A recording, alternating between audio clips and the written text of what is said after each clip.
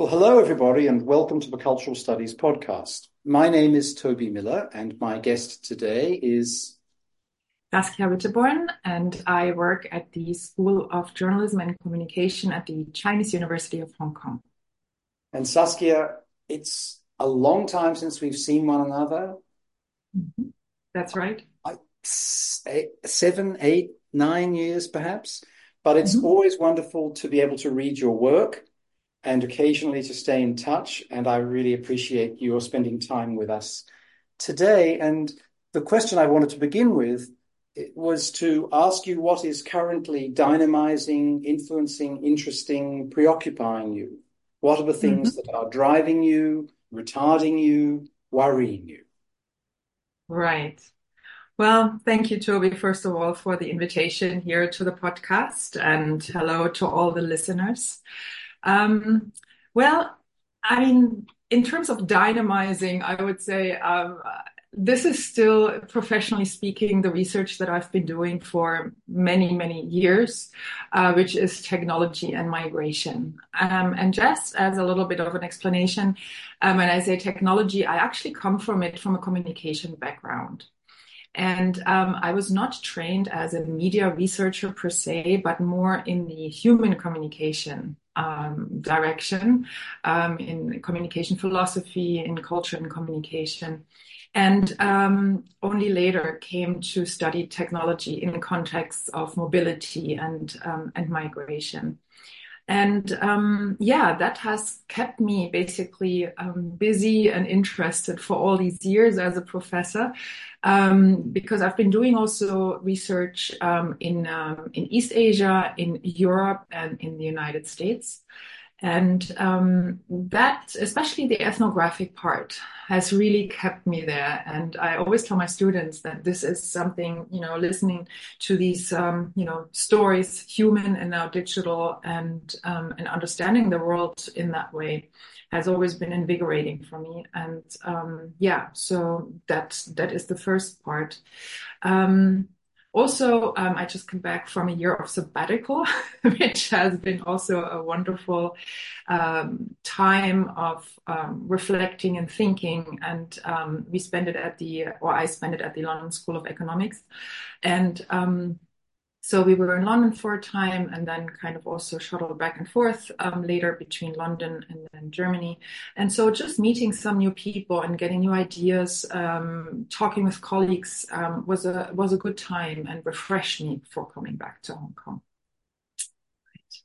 That's wonderful. And that's what those things should be. One wonders whether in 30 years there will be sabbaticals. Exactly. Yes. Unfortunately. But when they work in an ideal manner, then I think they can be, as you say, refreshing and invigorating.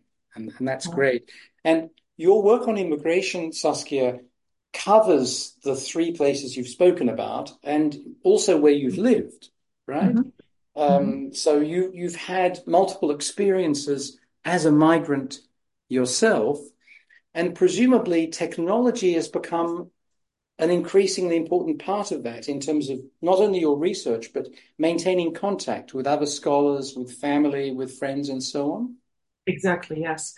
And it actually took me a while to reflect on my own biography and understand where my interest in migration is coming from.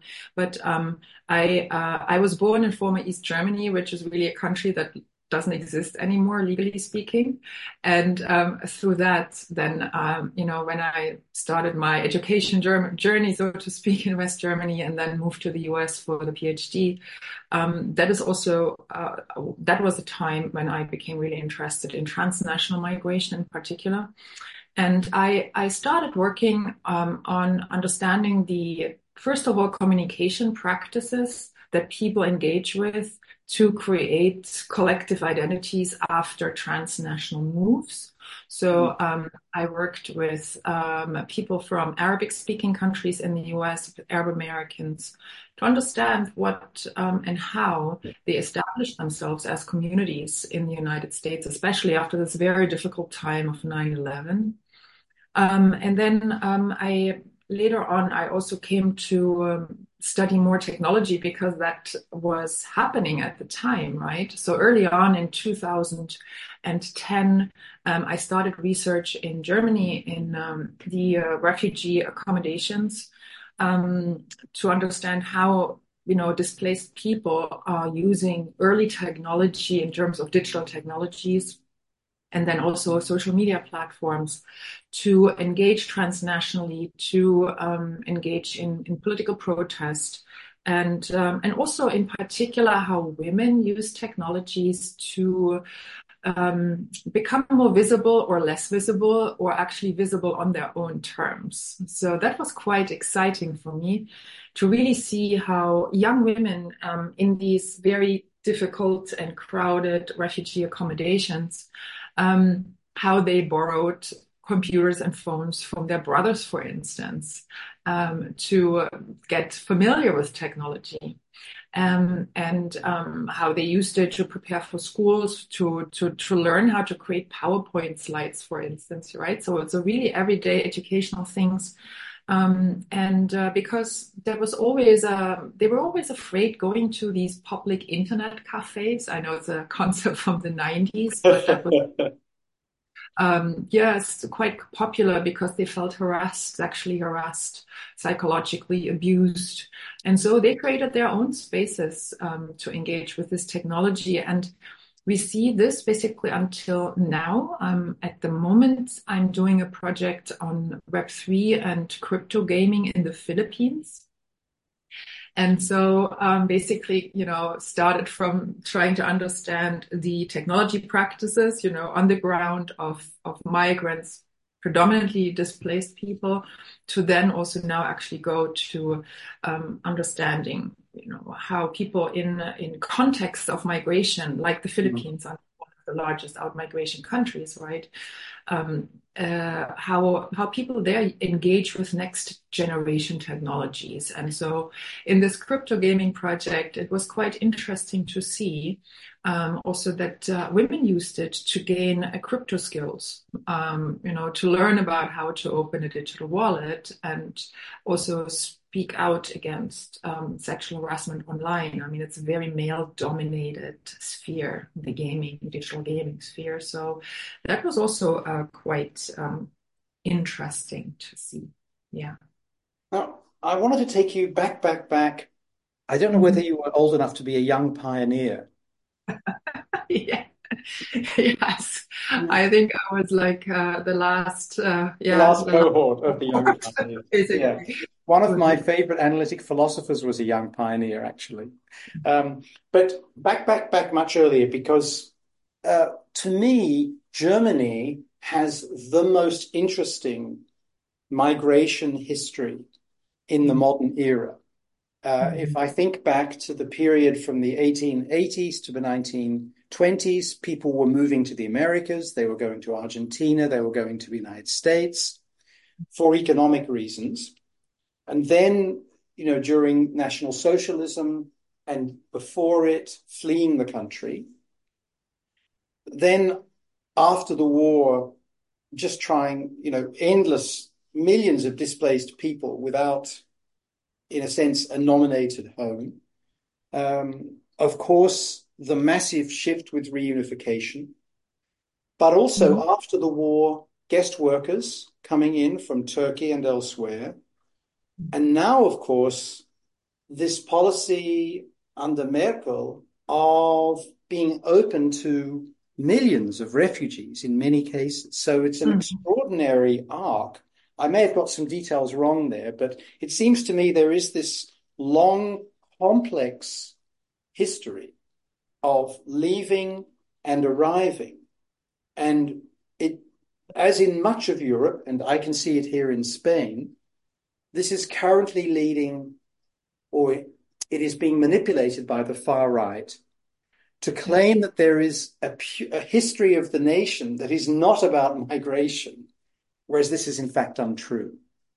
So I wondered if you could comment on my potted amateur history of migration in Germany, but also perhaps tell us a little bit about this extraordinary backlash that we're seeing, as I say, not only in Germany, it's in Britain, it's in France, it's in Italy, and it's here. and Denmark and Sweden. Absolutely, yeah. Yes, and you're absolutely right. I mean, I see the same thing in Germany with the rise of the right, especially the AfD, which is the Alternative for Germany party that has gained quite a lot of ground, and that is very worrisome. It worries me and my family a lot, actually, that this is happening in this country with the history of the Holocaust and yeah. So.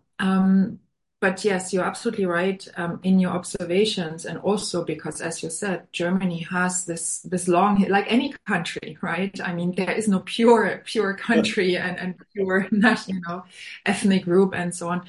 So yes, it has always been this country where people came and left, and especially this large outmigration to the United States, but also other European countries. And then, especially after World War II, the people coming in from the other what was formerly German territories in what is now Poland and Czech Republic and Slovakia. And a part of my family is basically they came as refugees to Germany, German-speaking refugees, right? And settled there. And even in this generation now, I mean, people are still remembering that history of what it meant to be a refugee. My great grandmother, they lived in a tiny village, and they received actually after 1945, when these huge refugee tracks were coming from the east. They housed many refugees, also children who had lost their parents. And so this history is still alive. And I think what we saw under Merkel in 2015, this, culture of welcome, which I actually, it made me very, very happy. I mean, this is not even the right word for that, to see that this can happen in Germany after, refugee shelters burned in the 1990s. So there was this welcoming, and that has shifted now again. And I think we've seen that through history, that when you look at media research, for instance, in Europe, there's always this binary trope between the refugee or the asylum seeker, displaced person, and migrant in general as a threat or as an opportunity. And I think we are now again in this time of threat. At the same time, also how politicians tell us, right, we need migration because, yes, I mean, population size is shrinking, right? And so we have that all over the world. So out of a sudden, again, this idea of the migrant, that includes now displaced people as basically an economic alleviation of, the German economy. And, so again, it's this instrumentalization of the migrant that you can see a lot. And not only there, because also in Hong Kong, after the protests in 2019, and then these rather strict COVID restrictions, many people left the city. So Hong Kong has a labor shortage. Hong Kong population size is shrinking. And the government, for the past several years, are trying very hard to attract new migrants through special migrant talent schemes. So here, actually, they are quite clear that they are not very keen on, attracting displaced person. Hong Kong has one of the lowest refugee recognition rates in the world. But what they want is the highly qualified and especially the high earners. And so they have been quite, I think, successful so far. I just looked up the numbers recently. In the first 9 months of 2023, Hong Kong gave out 100,000 work visas. And also, and that actually, in comparison to the fact that in 2021 to 2022, around 130,000 people, residents, left the city. So you see there's a lot going on, and most visas are given also out to talent from mainland China and also from overseas universities. So again, this idea of migration as this, new influx and a new energy to a place is very apparent here. And in that regard, And I just wrote to this in an article that just came out 2024. I wrote about knowledge migration and the politics of innovation, how actually migrants themselves, especially the highly skilled ones, high earners, they become implicit somewhat in national politics and the politics of a place. And I think it would be interesting to have more research on that, because in our field, media and the most of the research is about displaced populations. If you think about, I'm sorry, go ahead. Yeah, just one more sentence. And I would like to see more research actually on knowledge migration and how they actually are moving to different places and change, the politics, the economy, and the culture of a place. So, yeah.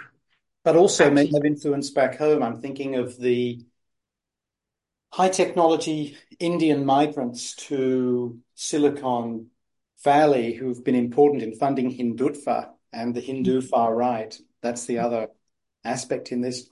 One of the interesting things that happens here is that, as you're implying, economists basically have shown that immigration is good for countries. Wealthy countries have problems with the so-called substitution rate. People aren't having as many babies. They have populations that are living for longer and need help. And they don't have enough people coming through in middle age and a bit younger who want to stay there and who can contribute in the ways you've suggested. One of the other aspects that I've seen, and this is very true in Britain and I think true in Germany, is that the working class is blamed for being anti-migrant. And in the German case, it's former East Germans who are blamed for this often. I wonder if you could comment on that, the notion that it is an anti-globalization ethos amongst the working class, proletariat or the former proletariat, that is dynamizing this, but also perhaps the role the media play in egging on anti-migrant sentiment. Yeah.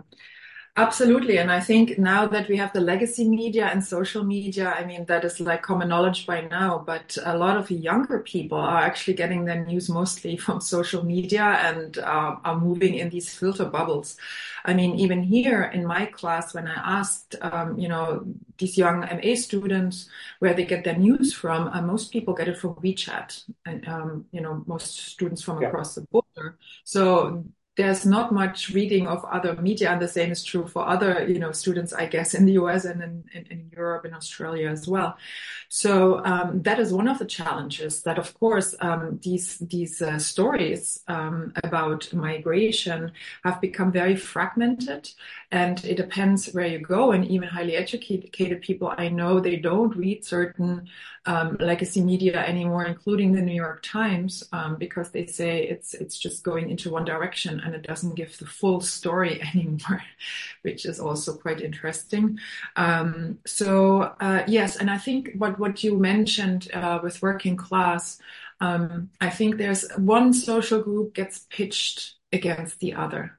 This is also something that we have seen, I think, all over the world for many decades. And I think there is also this, that people who don't make a lot of money, whether they are working class or, I mean, we see actually the middle class is getting poorer all over the world, also in Europe, right? So it's not just the working class, in the traditional sense anymore, I guess. Who is getting concerned. I mean, I also see that in Germany and in the US and everywhere else, where on the one hand, there is something real there in terms of inflation, post-COVID, people losing their jobs or out of a sudden not being able to pay their rent anymore. So they, of course, are getting concerned and scared for their children, but also for themselves. And then, I mean, the easiest blame is the migrant, obviously. And then, of course, the media pitches one against the other. This is the other idea, right? So in Germany, the common story is so far, there was a lot of solidarity with Ukrainian refugees. And they got pretty easy access to the employment sector, which was, of course, unfair against other refugees who've been waiting and been in the queue for like so many years. Again, one displaced group pitched against another almost. And now politics are changing, basically, that Germany now says Ukrainians have to go even faster into the labor market.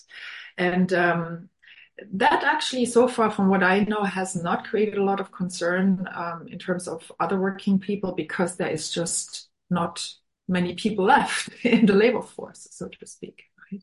Well, I mean, in Britain, since Brexit, as you know, their agricultural sector is dying, both because of denied access being denied, but also because the British don't like working hard, especially the English.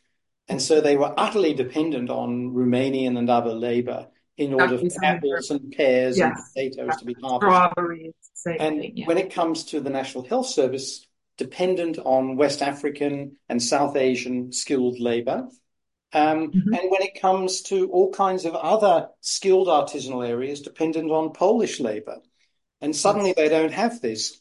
But the bigotry against those groups remains high, but not against Ukrainians, as far as I can see. And I'm still puzzled by the role of the media in this. I take your point about these different forms of knowledge, right? I've been very struck since moving here from the US and Mexico and teaching young people. It's obviously not a random sample, but they're from different class backgrounds. So in Mexico, I had indigenous working class. In the United States, super elite. And now here in Spain, lower middle class to working class. And in the United States, in Mexico, they're watching Deutsche Welle in Well, Spanish. They're mm-hmm. watching France 24 in Spanish. They're watching BBC Mundo. They're incredibly well informed. In the United States, they don't know shit from Shinola. Yeah. And the only things they look at are TikTok and Instagram. And that's Yeah. where they get whatever passes for news. But they're very able at writing essays and passing exams and doing what's required. Mm-hmm. Here, nobody has ever read a newspaper. Nobody has Mm. ever watched television news. But unlike in the US, in addition to TikTok being their news source, they go to Twitter. Twitter is really important for young people here in a way that it just isn't anymore in many countries, Yeah. as far as Yeah. I can tell. Again, it's not a random sample, but we're talking about, when I talk about these people, we're talking about a total of several hundred. And so I'm interested in who is pushing the anti-immigrant sentiment, whether it's on WeChat or TikTok. Because if you watch Deutsche Welle, it's basically left liberal, right? Mm. Yeah. Same with France 24. This is same with BBC Mundo. These things are pushing the sort of not even left really, but liberal line in favor of human rights and in favor of economic rationality. Yeah, I think pretty much. So Mm-hmm. who is impelling this bigotry? Right. I mean, again, if I just speak as my, like, can give you some general kind of comments, because I have not done research on that. And I think my colleagues who study hate speech and conspiracy theories, I think they might have much better answers to that. But I think that is part of the picture, right? With the advent of social media and everybody having a mobile phone, more or less, with even better cameras these days, something is happening, and it gets mediatized immediately. And so, on the one hand, you have citizen journalists who are really serious about what they report. On the other hand, you have other citizens who basically, just record random incidents or observations in the streets, added by deepfakes sometimes. And then put out these theories, conspiracy theories, and based on their idea of what constitutes a fact. And then I think this clickbait and the more sensationalized it is in this attention economy, the more clicks you get. And I think that fuels a lot of it, also on TikTok. And once you are in the hands of the algorithm, basically, it's really difficult to get out if you don't make a conscious effort, right? I'd rather So, be in the young pioneers. But Prof, can I go back to a couple of things that you've already mentioned? The first of them is gender. You were describing a situation in which I think on the one hand, mobile technologies of communication are assisting young migrant women. On the other hand, they can also be made very vulnerable. Absolutely. For example, you mentioned harassment in internet cafes and so on. Could you speak a little bit more about that very important topic? Yes, and I think that has and again, these are displaced populations I've worked with, and they are very vulnerable in many other aspects, right? Sure. And so legally, right, they are at some point they were not even allowed to buy SIM cards, so and you have to have brothers, uncles, whatever, to give you even a mobile phone early on. So there was always this issue of being very kind of careful about what you say or not. At the same time, and this is counterintuitive, some of the other studies I did later on privacy, for instance, on social media, that was also very interesting because in terms of gender and otherwise, because this idea of data privacy, I mean, that was a large research or has been around for a while, but I became interested in what does privacy, social media privacy, data privacy mean for displaced people. And so in Hong Kong, I did this study, and that was quite interesting because you could see that actually a lot of the people still in the asylum process would post pictures of themselves on social media, like smiling families on beaches, playing and, standing in front of like glitzy cars in malls in Hong Kong. And when you look at these pictures, you would think, oh my God, they have time of their lives, right? So then when I asked him, why do you post these pictures? And what basically came out of this research was this idea of privacy meaning a culture of safety. So for them, privacy was not just, having all these different security settings on social media, but actually for them, it meant posting these pictures to appear normal, right? To the families back home and to anybody who could access it. So actually not to position themselves as the refugee in all contexts. And that was something that I've seen all over the place when I did research with displaced people, is people don't want to be seen as the asylum seeker or the refugee or the migrant in all contexts, right? I mean, they are complex human beings living in complex communities. They love, they laugh together, they party, they have a right to be happy. Right. And so that was quite obvious there. But then, of course, I also worked here in Hong Kong, especially also with women and young families. We did a workshop on internet security and social media safety for families and their Yes. children. Uh-huh. To kind of make them aware that in the context they were in, the pictures could be used against them. And I think that is the other side of the research that I've been doing with my colleagues also in Europe and all over the place for a long time. This idea that, migrant populations are increasingly surveyed and they are basically, more and more controlled and disciplined also by, digital identity measures, but also by biometric borders. And I think we all have experienced these biometric borders, but if you're a privileged person with a privileged passport and the money needed, you can cross these borders. But these populations, of course, they are very much identified, and also in the future they will be identified through the biometrics, the metadata they leave, Right. and all the digital traces they leave in the digital world. And so there is a trend, and we have been writing also with colleagues on that for a while now, to datafy the migrant body. And the question is, what will that mean to future generations, right? When you're always identified by the state, by the European Union, when they take your fingerprints and the photos you have left online, how will that impact your future life?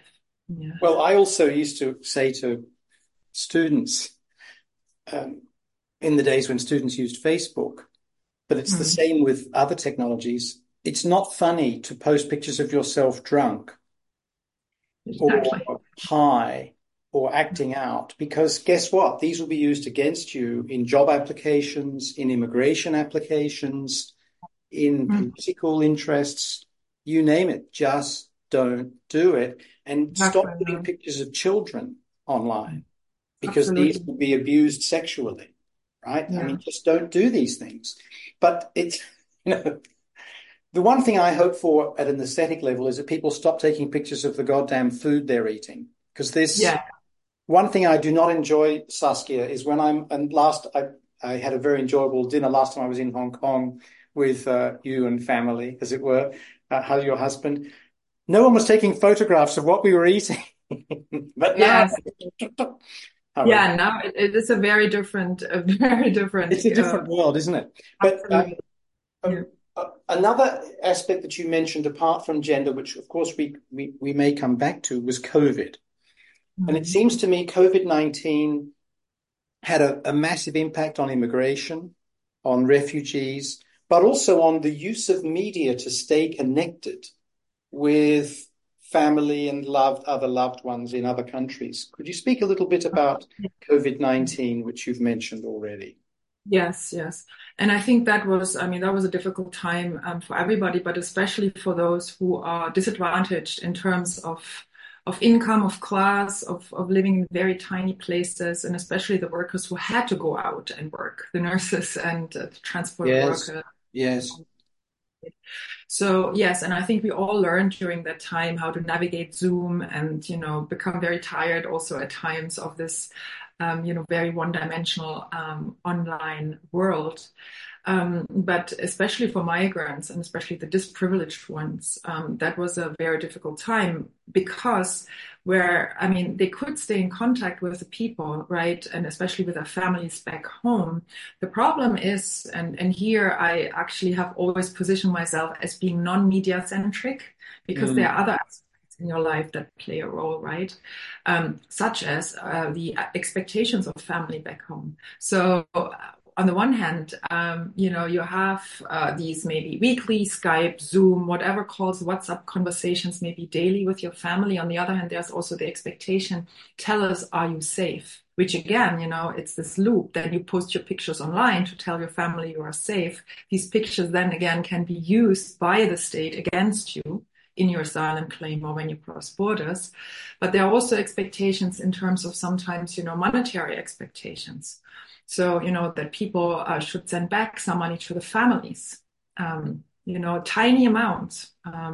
But there was a lot of psychological pressure also, and so I think that also then multiplied during COVID and where people were stuck in their tiny rooms. And then also living with this uncertainty of whether they can stay in a country or not. So for migrants, that was particularly difficult.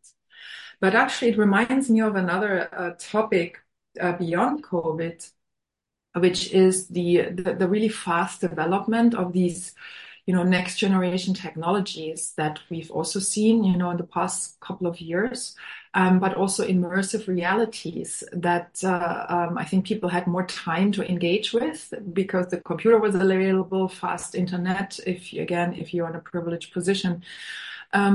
But the development of VR in particular, right, that we've seen in recent years, again going beyond COVID, and how VR has been used at least since 2015 and 16, also to enter the media stage and kind of mediate these stories about difference, about otherness, about migration.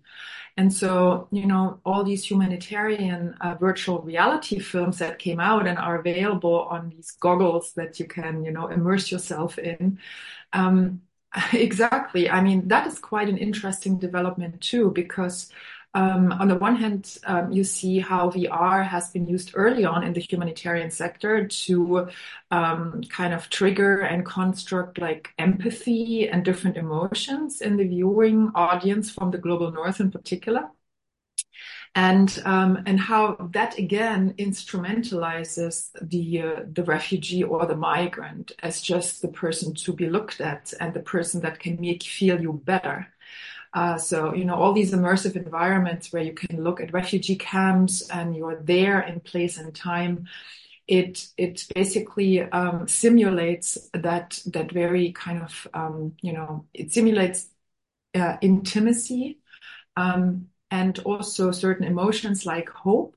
And so especially people, again, in privileged positions who just look at these pictures, it's almost a form of therapy to immerse yourself in these worlds and then come out of it and say, see, but these people are now in a better place, but because this is how these films are Yeah. constructed. And So, Prof, you've done this yourself multiply as a migrant, as all migrants that I know do, which is have a dialectic between fitting in with where you now live, mm, which can be linguistic, it can be alimentary, it can be habilimentary, all sorts of different ways of seeking to fit in, whilst also retaining the parts of you that came from before. One of the things that you confront in your book from last year is when people are not just fitting in, they're also being difficult. I wonder if mm. you could talk to us a little bit about this brilliant book, Unruly Speech, that came out in 2023 from Stanford.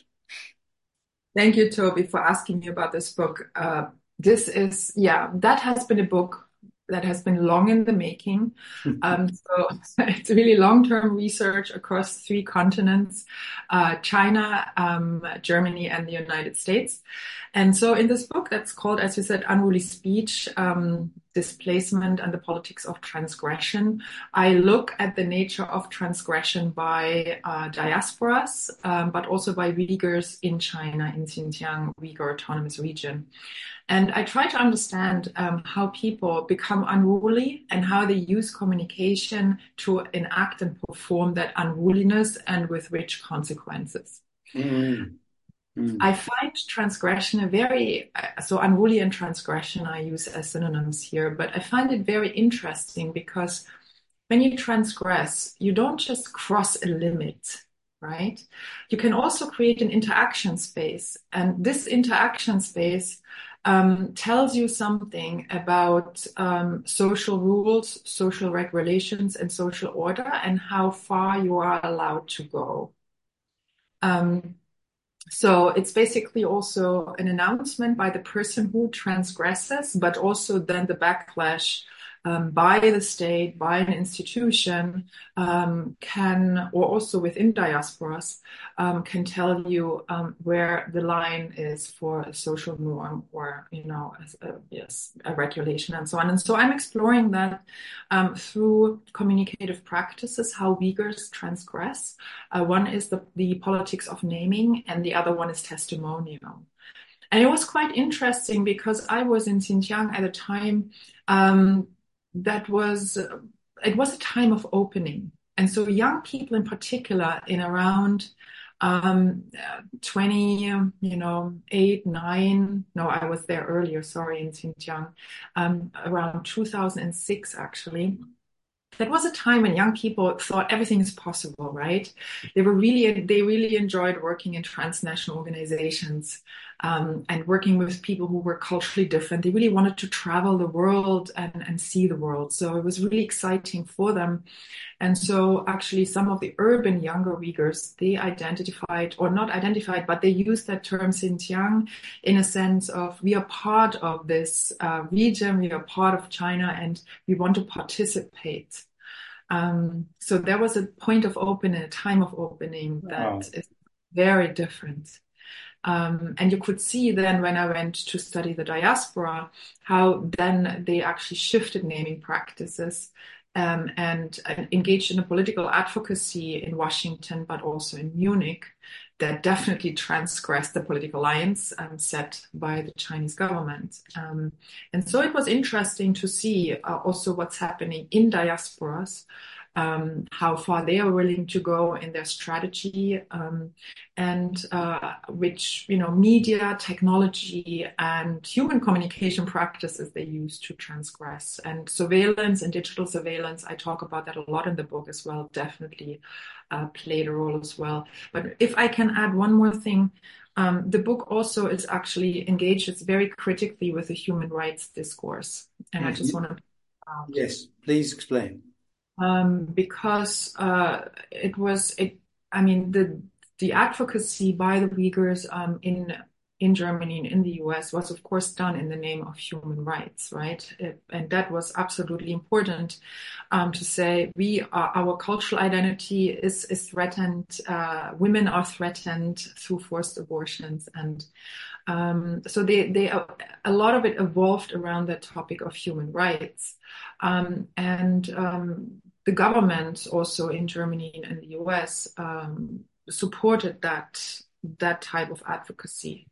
But at the same time, you could also see the double standards that Europe and the United States in particular use when it comes to human rights. On the one hand, symbolically supporting diasporas, but then at the same time, continuing, of course, the economic relationships, in that case also with China, and other countries, not just China, right? So I think that was also interesting to see that human rights applies to some people, but not others. I talk about that again also in some parts of the book, and it's important to point that out. I really appreciate that. I've become more of an advocate for human rights over time, but not the human rights as parlayed by, in inverted commas, the West. Exactly. Concept that is absurd and badly used by Russia and China and Britain and the United States, but it does mean something. And it does mean exactly. It's ethnocentric extrapolations from its own horrors to create an imagined better world are absurd. Well, Prof, I have two more questions for you, if I may. And then I'd like to invite you to add or subtract anything or add anything to what we've discussed. Does that sound okay? Absolutely, yes. Yeah. The podcat is currently eating me, so I don't know whether I'll still be alive to finish these questions. Darling, that is called an elbow. You've sort of got them. Anyway, the first question, Prof, derives from your saying earlier that you don't always see yourself as a media scholar and you don't like reducing things to the media. I think this is incredibly valuable. When I hear the word mediatization, I run for the hills. When I read anything written by people who think the media explain everything, I stop reading because I've heard it all before and it's bullshit. Yeah. That said, sometimes people who write about the media aren't actually that aware of other methodologies, other theories, other ways of seeing the world. And I'm interested in if you could tell us a little bit about your methods, because they clearly involve a lot of listening. And in your book that we were just talking about, Unruly Speech, you actually give thanks to your doctoral advisor for urging you, I think you say something like, to listen and then listen again. Exactly, yes. So could you tell us a wee bit about how you managed to do all these things in these three really very different societies? Yeah, thank you for the question. I think for raising it, because that's an important one, methodology. So I'm coming from the kind of background of culture and communication, of ethnography of communication, and which I have developed also in my own ways in this book. But really this idea of working with people on the ground and basically understanding and listening to people on their own terms. And I think that was very helpful for me, not to impose my preconceived ideas, especially in, topics like this, where there is sometimes, of course, somebody could argue that, why are you doing this as a white Western woman? Why are you interested in diasporas and you're working in contexts that, are not necessarily the ones that you live in?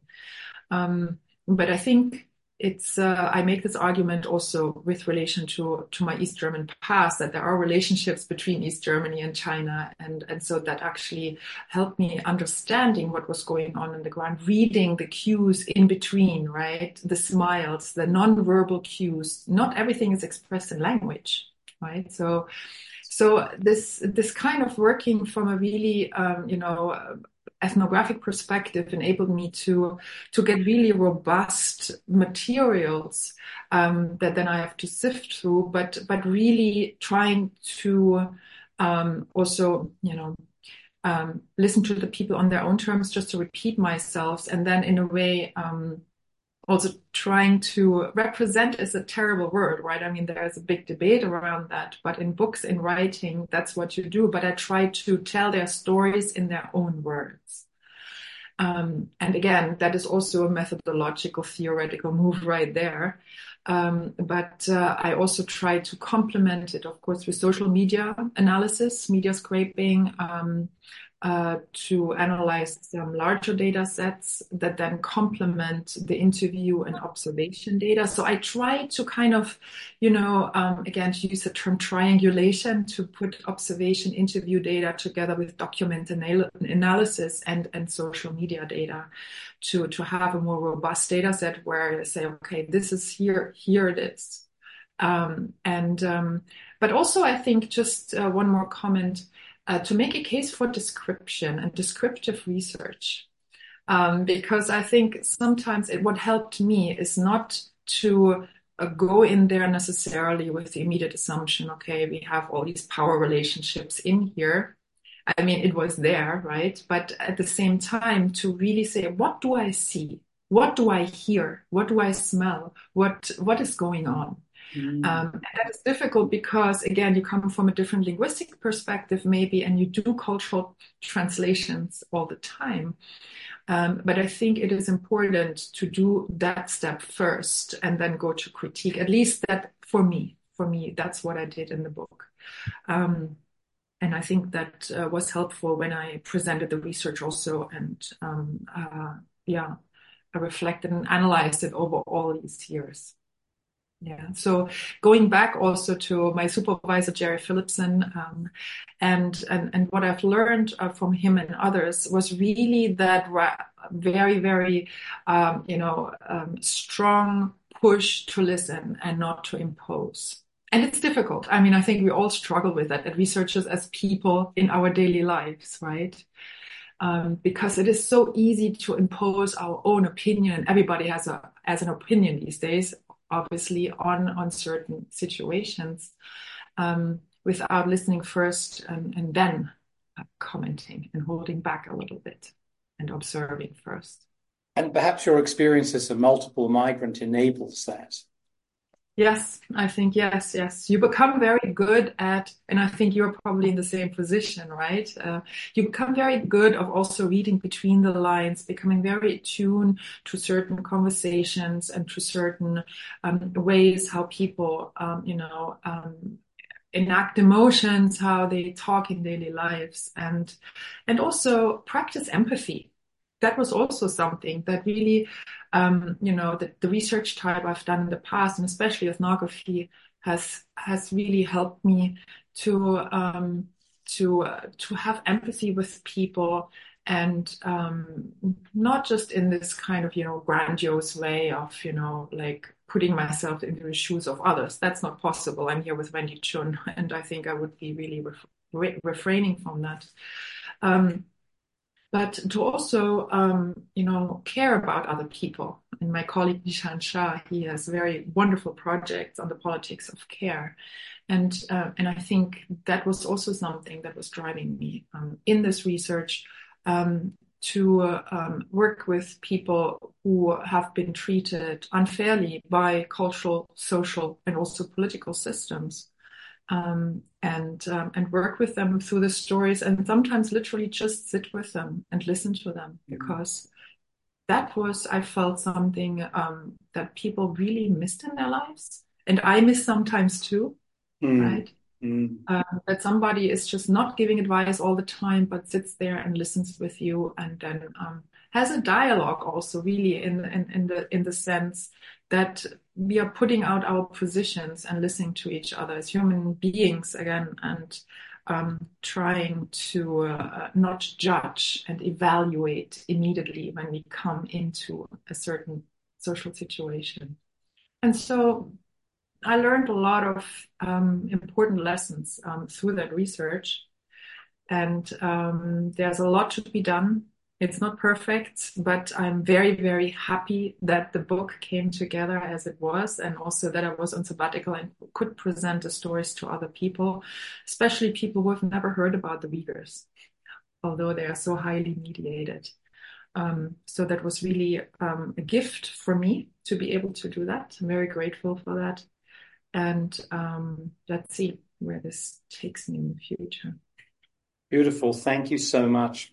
So, Prof, to conclude, I just wanted to invite you, should you wish to add anything to our discussion. Yes. Well, I think a lot of things have been said, and I don't have much to add.